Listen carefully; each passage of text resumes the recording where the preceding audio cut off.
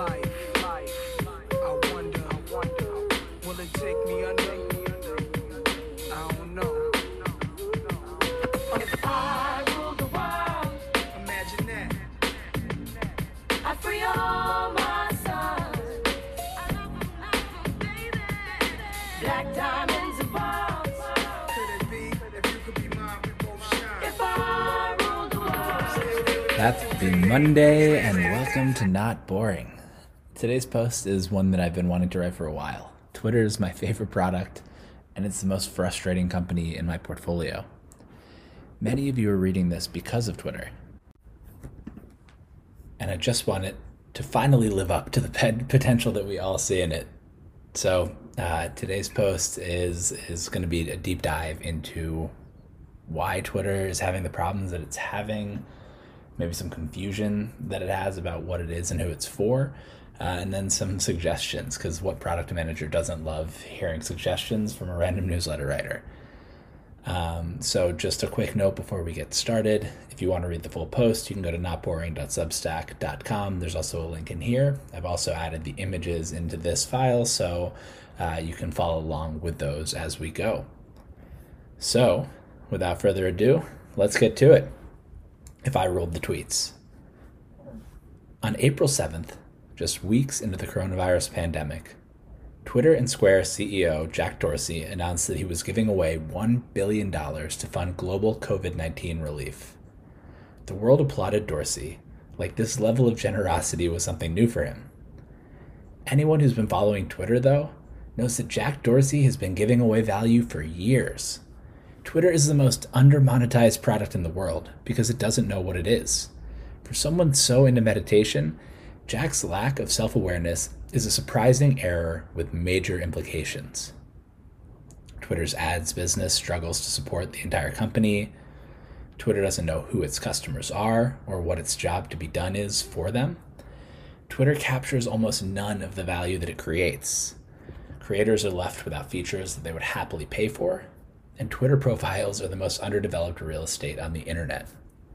But Twitter still has a shot. One decision in 2015, and the company's soporific product cadence since, was a blessing in disguise that gives Twitter a blank slate to build the product that it was meant to be all along. Sliding vines. In her recent book on Instagram, No Filter, Sarah Freer includes one paragraph about the 2015 battle between Vine, Twitter's 6-second video app, and its biggest stars. Quote, 20 of the top Viners banded together to negotiate with Twitter, saying that for about $1 million each, they could post every day for the next 6 months. If Twitter rejected the deal, then they would start posting Vines to tell followers to find them on Instagram, YouTube, or Snapchat instead. Twitter refused, and the stars abandoned the app. And eventually, Vine shut down entirely. That short paragraph represents one of the major sliding doors moments in recent tech history. What does the app world, Facebook, Instagram, Twitter, TikTok, Netflix, and more, look like if Twitter had given in to its biggest stars' demands? Sliding doors moments are what-ifs based on small tweaks to the timeline, popularized by the 1998 Gwyneth Paltrow banger, Sliding Doors. The movie runs 2 timelines in parallel, split by one moment in which Paltrow's character, Helen Quilly, either misses or catches her train home. In timeline 1, Helen misses the train, gets mugged, hits her head, and finally gets home just as her fiancé's ex drives off, none the wiser that the two had just slept together. In timeline 2, Helen jams her shoulder between the sliding doors, catches her train, and makes it home in time to catch her fiancé in bed with another woman. As the short-form video app TikTok sweeps the world, it's expected to generate $500 million this year in the US alone, Twitter's critics are running the sliding door scenario on the company's 2015 decision to effectively kill its own short-form video app, Vine. In timeline 1, Twitter plays ball with the Viners. It pays them what they want, listens to their product feedback, and turns Vine into what TikTok is today. Twitter is an engagement powerhouse. We're living in timeline 2. Twitter says no to the Viners and ultimately shutters the app. Its main product stagnates and its stock price follows suit. TikTok fills the void, and its parent company, ByteDance, is worth 4 times as much as Twitter, with a valuation rumored to be between $105 and $110 billion on 2019 net profits of $3 billion, nearly as much as Twitter's 2019 total revenue of $3.4 billion. But there's a twist in sliding doors, and it applies to Twitter too. In timeline 1, the one in which Helen stays with her fiancé, she's miserable. In timeline 2, after a couple days of deep sadness and lots of drinks, Helen cuts her hair, starts her own PR firm, and falls in love with a much better guy. Timeline 2, the one that seems like it would be worse for Helen, allows her to rediscover who she is. Her new path ends up being so much better than the one she was originally on, because timeline 1 Helen wasn't her best self after all. Let's ignore the part, for now, where Helen gets hit by a van and dies. Life's unpredictable. Twitter's timeline 2 has the potential to be so much better than timeline 1, but the company is still in the midst of a 5-year post-breakup funk. Since it hasn't rediscovered itself yet, I'm going to play the role of concerned best friend and help Twitter snap out of it. If Twitter had kept Vine alive, it would have set a bad precedent, giving in to creators' demands and paying them off, while failing to capture value itself. Even worse, it would have allowed Twitter to continue to delude itself into thinking it's a social network. Here's the thing though. Twitter thinks it's Facebook, but it's LinkedIn. Twitter thinks it's an ad product, but it's a subscription product. It thinks it's an aggregator, but it's a platform. It thinks it's a social network, but it's a professional network, one built for the passion economy, based on the strength of ideas instead of past experience. That realization should be liberating for Twitter and Jack Dorsey. Instead of being the world's least innovative social network, it can be its most innovative professional network. Twitter should be the beating heart of the passion economy and begin capturing some of the tremendous value it creates. Today, we're going to give Twitter a makeover with its new identity in mind.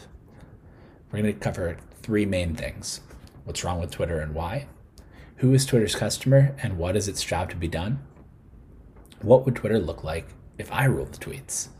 Twitter is the most under-monetized product in the world. It's time to monetize. What's wrong with Twitter? Twitter is simultaneously my favorite product and the company that most frustrates me. As a Twitter user, I love the product. According to my weekly screen time report, I spend 5 more times on Twitter than I do on any other app. Now, boring would not grow the way that it does without Twitter. I meet and talk to people I would otherwise just read about and admire from afar. If anything, I want to be able to do more on Twitter. As a Twitter shareholder, I can't stand the company. Twitter's stock has underperformed all of its peers significantly. Twitter is down 14% since its 2013 IPO. Its next closest competitor, Google, is up 186% over the same period. Facebook, lacking scruples in its pursuit of rubles, has more than quadrupled. I'm proud of myself for that one. So I have a lot of thoughts about what Twitter should do, and I'm not alone. On Friday, I asked this question, on Twitter of course. If you woke up tomorrow as Jack and could do anything you wanted with Twitter, products, features, business model, acquisitions, go wild, what would you do? And don't say an edit button. I've never gotten more engagement on a tweet. Twitter users love talking about what they would do to fix Twitter. Responses range from sell the company to ban the Nazis, from remove the bots to fix search. Nikhil begged, fix DMs, holy shit, nothing else matters. Please, Jack, I beg you, why are they so bad? People asked for a podcast app, the ability to write longer form content, and verification. Even Y Combinator founder Paul Graham got involved. I'd try to make Twitter less toxic. For example, I'd study how Twitter mobs form and add measures to slow them down, he said. I'd spend a lot of time thinking about ways to make more money to compensate for the decreased engagement. The root of toxicity, he said, is chasing engagement. Reading through all the responses, a pattern emerged. Twitter is terrible at being an ad-based social network, and it isn't giving creators a pro subscription that they would happily pay for. Social versus professional networks. Incentives shape behavior, both on the company and individual level. Social networks like Facebook, Instagram, and Snap work by getting you and all of your friends in one place, keeping all of you engaged, and selling your attention to its real customers, advertisers. Facebook generates 98.5% of its revenue from ads. To Paul Graham's point, engagement chasing can lead to toxicity. Social networks are incentivized to show user growth, which disincentivizes, say, removing bots from the platform, and to keep users in the app. And outrage is a great way to keep people glued to their screens.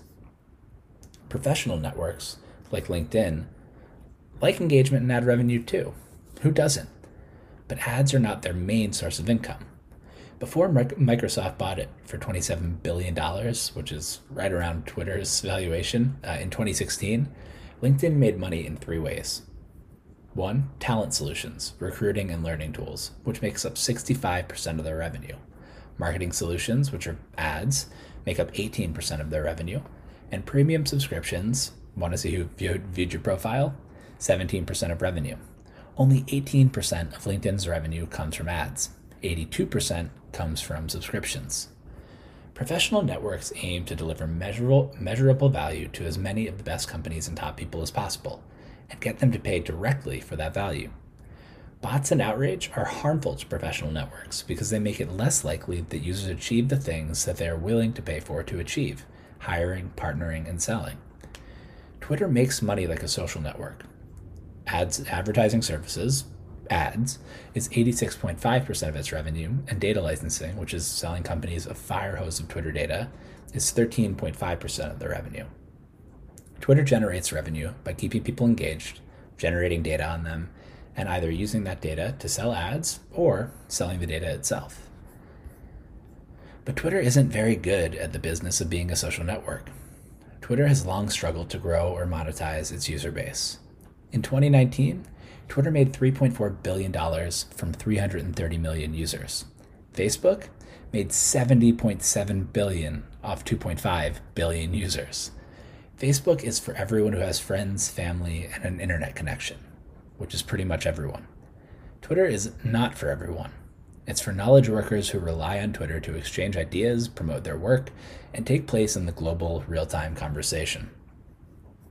That is definitionally a smaller target market than Facebook's, but that doesn't mean that Twitter needs to be a smaller business. Twitter's audience is more targeted and professional. It should be able to generate more revenue per user than Facebook does. Arguably, Twitter actually does create more value than Facebook. Its lack of self-awareness, though, prevents it from capturing that value. The informal Bill Gates line. Twitter is a charity masquerading as a for-profit business. It's nearly impossible to calculate the total value that Twitter has created for its power users, both individuals and companies, by giving them a place to build an audience, connect directly with fans, and promote their work. And Twitter keeps almost none of that value for itself. Let's take Substack as an example. Substack would not exist, at least not in its current venture-backed form, without Twitter. I surveyed a group of newsletter writers about how they grow their audiences, and 95% of them use Twitter. For Substack, that's incredible. Its customers, writers, write on Substack, share what they write on Twitter, and take advantage of Twitter's graph to find new subscribers. Some percentage of those subscribers pay their writer, and Substack takes a cut. Other writers see Substack on Twitter and decide to start their own Substack, and the cycle starts again. So who's capturing the value here? The writer captures value in the form of a new free or paid subscriber, and just generally the attention they get on Twitter. I love it. Substack captures value in the form of new paid subscribers and new writers. Twitter captures almost zero value. You could argue that it captures a little in the form of increased engagement that it can sell ads against, but when one of its users sees a Substack post and clicks the link, she leaves Twitter and gives her attention to Substack. This happens millions of times each day for thousands of non-Twitter products. YouTube, Medium, the New York Times, Spotify, podcasts. Don't get me started on podcasts. In-app podcast discovery is notoriously awful. You know where people discover podcasts? Twitter. Countless media and tech companies and personalities amplify themselves on Twitter for free and then bring users off of Twitter and into their product. This is how aggregators work. They aggregate demand and collect a tax for sending that demand to its final destination. Every time I search on Google, for example, if I find what I want, I leave Google. But Google collects money from the company to whom I divert my attention. Twitter is terrible at collecting that tax. Its promoted tweets are a hard-to-use joke. Twitter is a very bad aggregator. The other way of looking at Twitter is as the platform that is further above the Bill Gates line than any other platform on Earth. The Bill Gates line is a phrase coined by Ben Thompson based on the Bill Gates quote about the Facebook platform. This isn't a platform. A platform is when the economic value of everybody that uses it exceeds the value of the company that creates it. Then it's a platform. That was Bill Gates. By that measure, Twitter is definitely a platform, but it's an informal one. Whereas developers build directly on top of traditional platforms like Windows, the businesses, quote, built on top of Twitter, like Substack, do so informally and without Twitter capturing any value. Twitter is so far above the Bill Gates line that it's much closer to another Bill Gates line, the world record $35 billion that Gates has given away through the Gates Foundation. It's time for Twitter to start capturing the value it creates, improve its experience for its customers, and get its stock moving. For that, it needs to understand who its customer is and what the job to be done is for those customers. Who is Twitter's customer? There's a phrase that goes back to the pre-internet era that people apply to social media. If you're not paying for the product, you are the product. It means that ad-supported businesses sell your attention, the product, to advertisers, the customer. On social networks, users are the product and advertisers are the customer. In non-ad-supported businesses, from subscriptions to hardware to food, the product is the product and the buyer is the customer. On professional networks like LinkedIn, most users are the product, but power users are the customer. Anyone can use LinkedIn for free, but users who need more capabilities, who want to recruit beyond their own network, see who's viewing their profile, or reach out to qualified leads, can pay for additional functionality.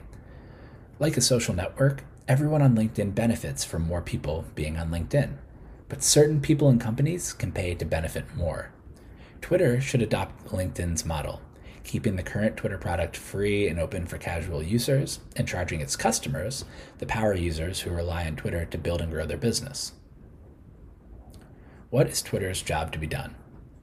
The Jobs to be Done framework, developed by Clayton Christensen, says that customers hire products to do a certain job for them. For Netflix, the job to be done is, I need to be entertained. For Facebook, it's, I need to connect with friends and family. For Google, it's, I need to find something on the internet. For Twitter, creators, the 10% of users who generate 80% of the tweets, are its customers. What is Twitter's job to be done for those customers? It's, I need to get my ideas in front of people. Twitter is the platform for ideas. Its customers are the creators who create and share ideas. It should diversify its revenue stream away from ads only by adding a subscription product and monetization option for those creators. I'm not the first to suggest that Twitter should launch a subscription. Last week, a Twitter job posting suggesting that the company is hiring for a subscription product shot around the internet. Its stock popped 7%. Professor Scott Galloway previously wrote that Twitter should buy up dying media companies and also charge verified users a monthly fee based on their follower count or something.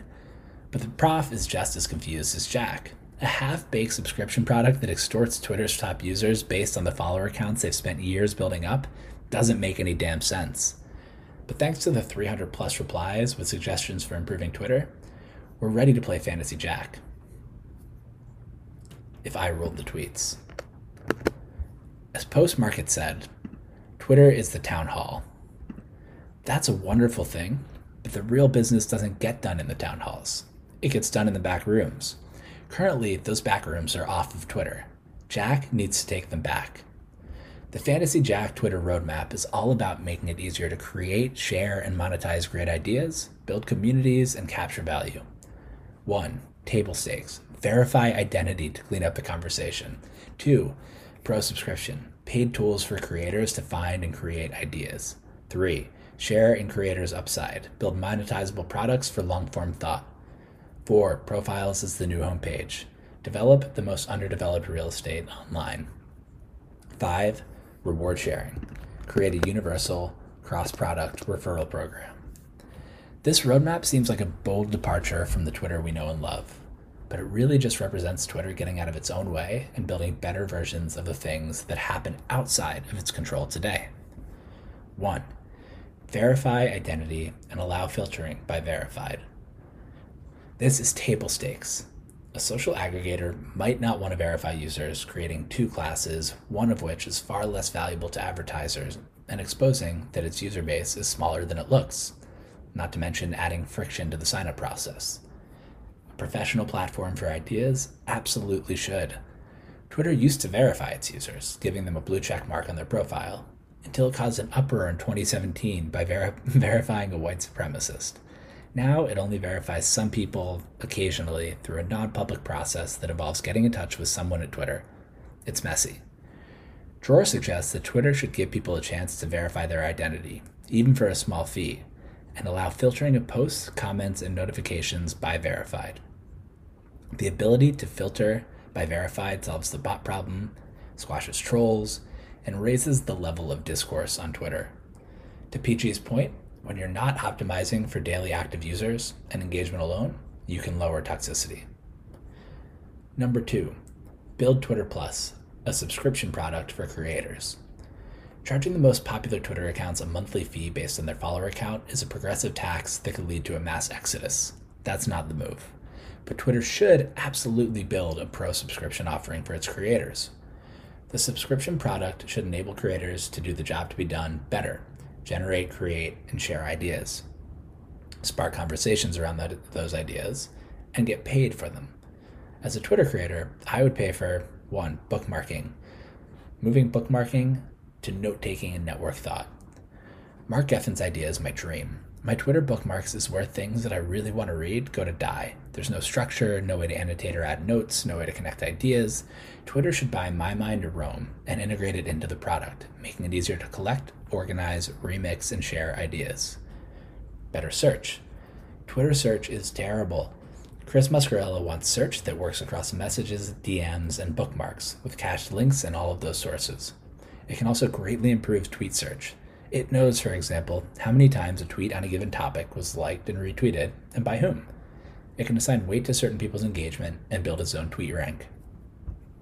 DMs that work. Please, Jack, help Nikhil here. Currently, you can only search by name in DMs, not by any of the content in the messages. So many good conversations happen out of the main feed and in DMs, and Twitter should make it easier to spin up and then search group DMs, conversations around certain topics, and ongoing one-on-one chats. The fact that I'm in Telegram chats with people who are so active on Twitter is a major fail. A comment CRM. Twitter creators receive a lot of comments and questions. Twitter should build an easier way to track and manage them. Who viewed your profile? I recently canceled my LinkedIn Premium, being unemployed and not looking for a job and all. Want to see who viewed your profile? Is LinkedIn's #1 reactivation tactic, and it almost gets me every time. Early access to new features. In this new world, Twitter is a product company again. Early access to new features would be enough to get some power users to pay on its own. Monetization options. See the next point. Twitter is in a position to create the ultimate creator bundle and add to it over time. Live presentations, super peer functionality, free promoted tweets, the bundle would only get more valuable over time. At $20 a month, when Roam alone is $15 a month, Twitter Plus is a $1 billion annual opportunity without assuming the improved offering attracts new users. And I show some of the math there. Number 3, build, buy, or partner on products for creating, sharing, and monetizing ideas. This is where Twitter takes back the value it creates for so many other companies. It needs to get a little mean to make that happen. Twitter is the place that creators go to grow subscription businesses. It should be the place that they go to build subscription businesses. To start, Twitter should build a monetization product for creators to easily collect subscription or one-time payments, from which Twitter takes a small cut. Instead of a memberful plugin on a Squarespace website, creators could just build it all on Twitter. Some people have suggested that Substack, which makes it easy to create a subscription newsletter, is the paywall for Twitter, and that Twitter should buy Substack. That's crazy. Substack has raised $17 million, which means that it would cost Twitter well over $100 million to acquire the company. Twitter can recreate Substack for much less than $100 million with better functionality. Twitter should build its own blogging and newsletter product with a text editor, email send, analytics, referrals, custom domains, an ad network, and easy ways for writers to grow their lists by selling promoted tweets based on follower and subscriber lookalikes and the interest graph. Additionally, Alex Carter suggests that Twitter should build a standalone podcasting app. That's one approach, and it makes a lot of sense. It's hard to share clips, notes, or anything other than an entire podcast, and Twitter could improve that. Another approach would be to team up with Spotify. Spotify has spent a lot of money to acquire valuable IP like Gimlet, The Ringer, Joe Rogan, Kim Kardashian, even the Obamas, and is working on building out a podcast ad network. Spotify would expand its reach and improve its targeting, and Twitter would earn some of the revenue it helps Spotify generate. Why would Spotify do that? Remember, Twitter is mean in this scenario. Spotify links don't preview anymore? Oops. Podcast discovery happens on Twitter, and Twitter should capitalize on that. Beyond newsletters and podcasts, Twitter can give creators myriad ways to monetize: storefronts, an expert network, paid communities, access to audio-only rooms, online events, and more. Creators might even sell bundles of their own offerings to superfans and automatically give discounts based on retweets and referrals. Giving people discounts for sharing what creators write. Twitter is in the strongest position to integrate payments and growth and let creators do the rest. Based on very rough math, this could be a $2 billion opportunity for Twitter almost immediately. Nothing would expand the creator TAM more quickly than Twitter getting this right. 4. Make profiles incredible places to hang out. Twitter profiles are the most underdeveloped real estate on the internet. Right now, when you click someone's profile, you see 160 characters on them and their most recent tweets. It's such a huge miss. Because it's not in the main feed, Twitter should be a lot more experimental with profiles. Someone's Twitter profile should be a glimpse into their world, and Twitter should both create its own features and open up its API to make that happen. Imagine clicking on my profile and popping into a road trip experience. I'm DJing my favorite songs, and we're having a conversation about the day's tech news. People that I follow can join for free, and non-follows could pay me a small fee to join the conversation. I could highlight what I'm reading, assuming finally someone makes a better Goodreads, my newsletter stack, my favorite Spotify podcasts, and the products I recently hunted on Product Hunt. I could invite accredited investors to join the Not Boring Syndicate and show off the performance of the Not Boring portfolio. My Twitter profile would be what a LinkedIn profile would be if it were a living, breathing thing, created in and for 2020, based on what I'm currently creating and consuming. Of course, since I'd host my newsletter on Twitter Create, there would be a subscribe button front and center with links to the 3 most recent posts. If you enjoy your experience of my little corner of Twitter, you could even hit a button to tip me so that I can keep creating. Oh yeah, and with all of that engagement, maybe Twitter could even build an ad network to let relevant companies sponsor my profile, finally creating an ad product that makes sense. Hit the roadmap, Jack. Twitter dodged a bullet 5 years ago when it refused to pay Vine stars. It's not a social network, and it's not a product for passive entertainment. By not building in that direction for the past 5 years, Twitter has left itself a clean slate on which to build a product for its real customers. Twitter is a professional network for the creators whose ideas and products shape the conversation and the world. It should be proud of that. Twitter needs to get its swagger back, and a full reset on priorities and a bold new vision would do just that. The path I laid out has the potential to double revenue in short order, and we didn't even have time to cover how companies might engage with all of the new functionality that Twitter can build for its creators. Company profiles with Shopify integrations would be so clean. I'm bullish on Twitter, if for no other reason than how much I and so many others still love and rely on it despite all of its shortcomings. Twitter creates so much value, and it's time that it captures it. Jack, if you have any questions, you can find me at PackEM on Twitter. So that's all for today's audio recording of Not Boring. I'd love to hear your thoughts in the comments. If you like it, give it a heart. That helps me climb up the rankings on Substack and get more people to find to read and listen to Not Boring. So that's it for this week, and I will see you either on Thursday or next Monday. Have a great week.